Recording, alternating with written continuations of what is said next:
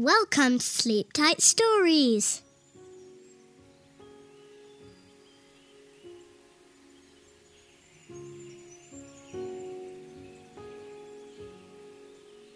How love and peace came to the woods. Mr. Fox was strolling through the woods when he noticed a plump hen sitting on the branch of a tree. "Ah," he said to himself, "lunch."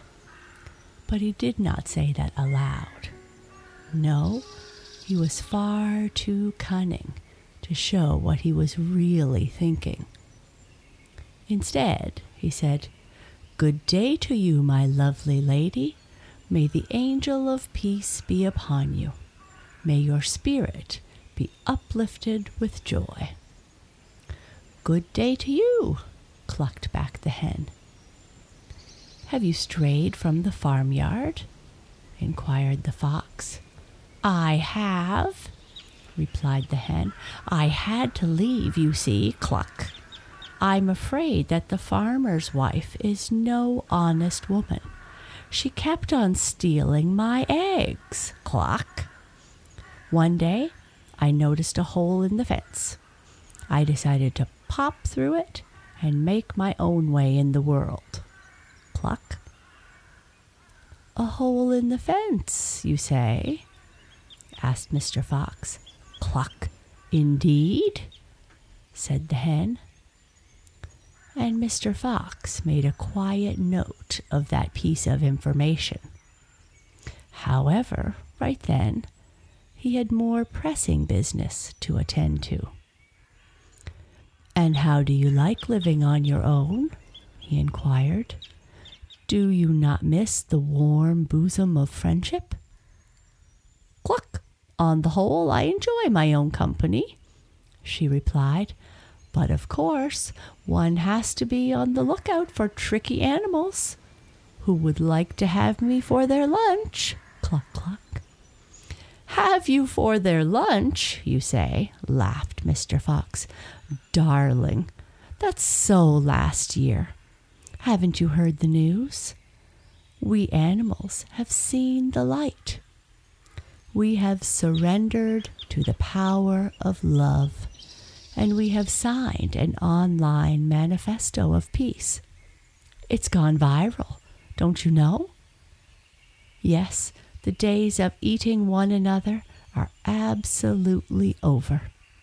Meat is totally off the menu, and nobody misses it. Not one tiny, tender, tasty bit. The new in diet is vegetarianism. Why, even the owl has quit a lifelong habit of eating mice and now lives on sunflower seeds. She feels so much better for it. And ever since the wolf found inner tranquility through mindfulness and meditation, he has realized that he just loves turn up for dinner. As for myself, I'm rather partial to a slither of red, succulent raw beetroot. Indeed, we animals are on a spiritual journey. We have learned that the only true things in this universe are love, peace, and friendship. Share the memes. Make love, not war. Practice the power of now. Eat up your veggies. Cluck, said the hen. A manifesto of peace, you say? That's news to me. Well, cluck on down and I'll clue you in, said Mr. Fox, trying not to lick his lips. You can't roost up in that tree until you are past your sell-by date. What a waste, and what a girth. Join me. We shall be best mates.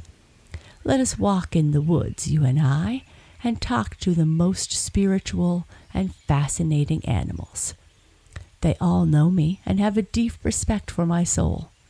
I am so full of love. It just gushes out of me.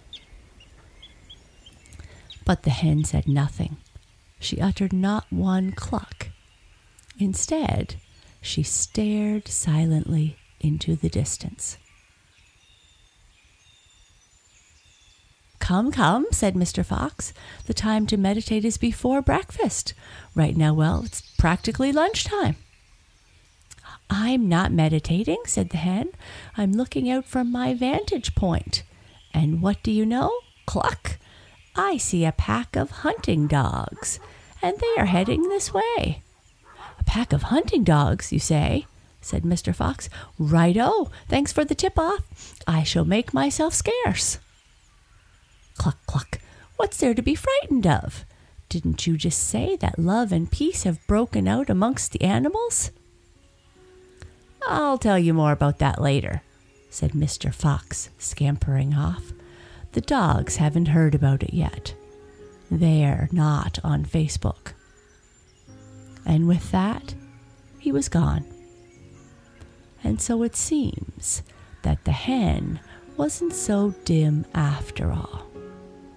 She was right to be wary of a sudden offer of friendship and of people who are full of slick slogans about love and peace, at least until they have shown that they practice what they preach.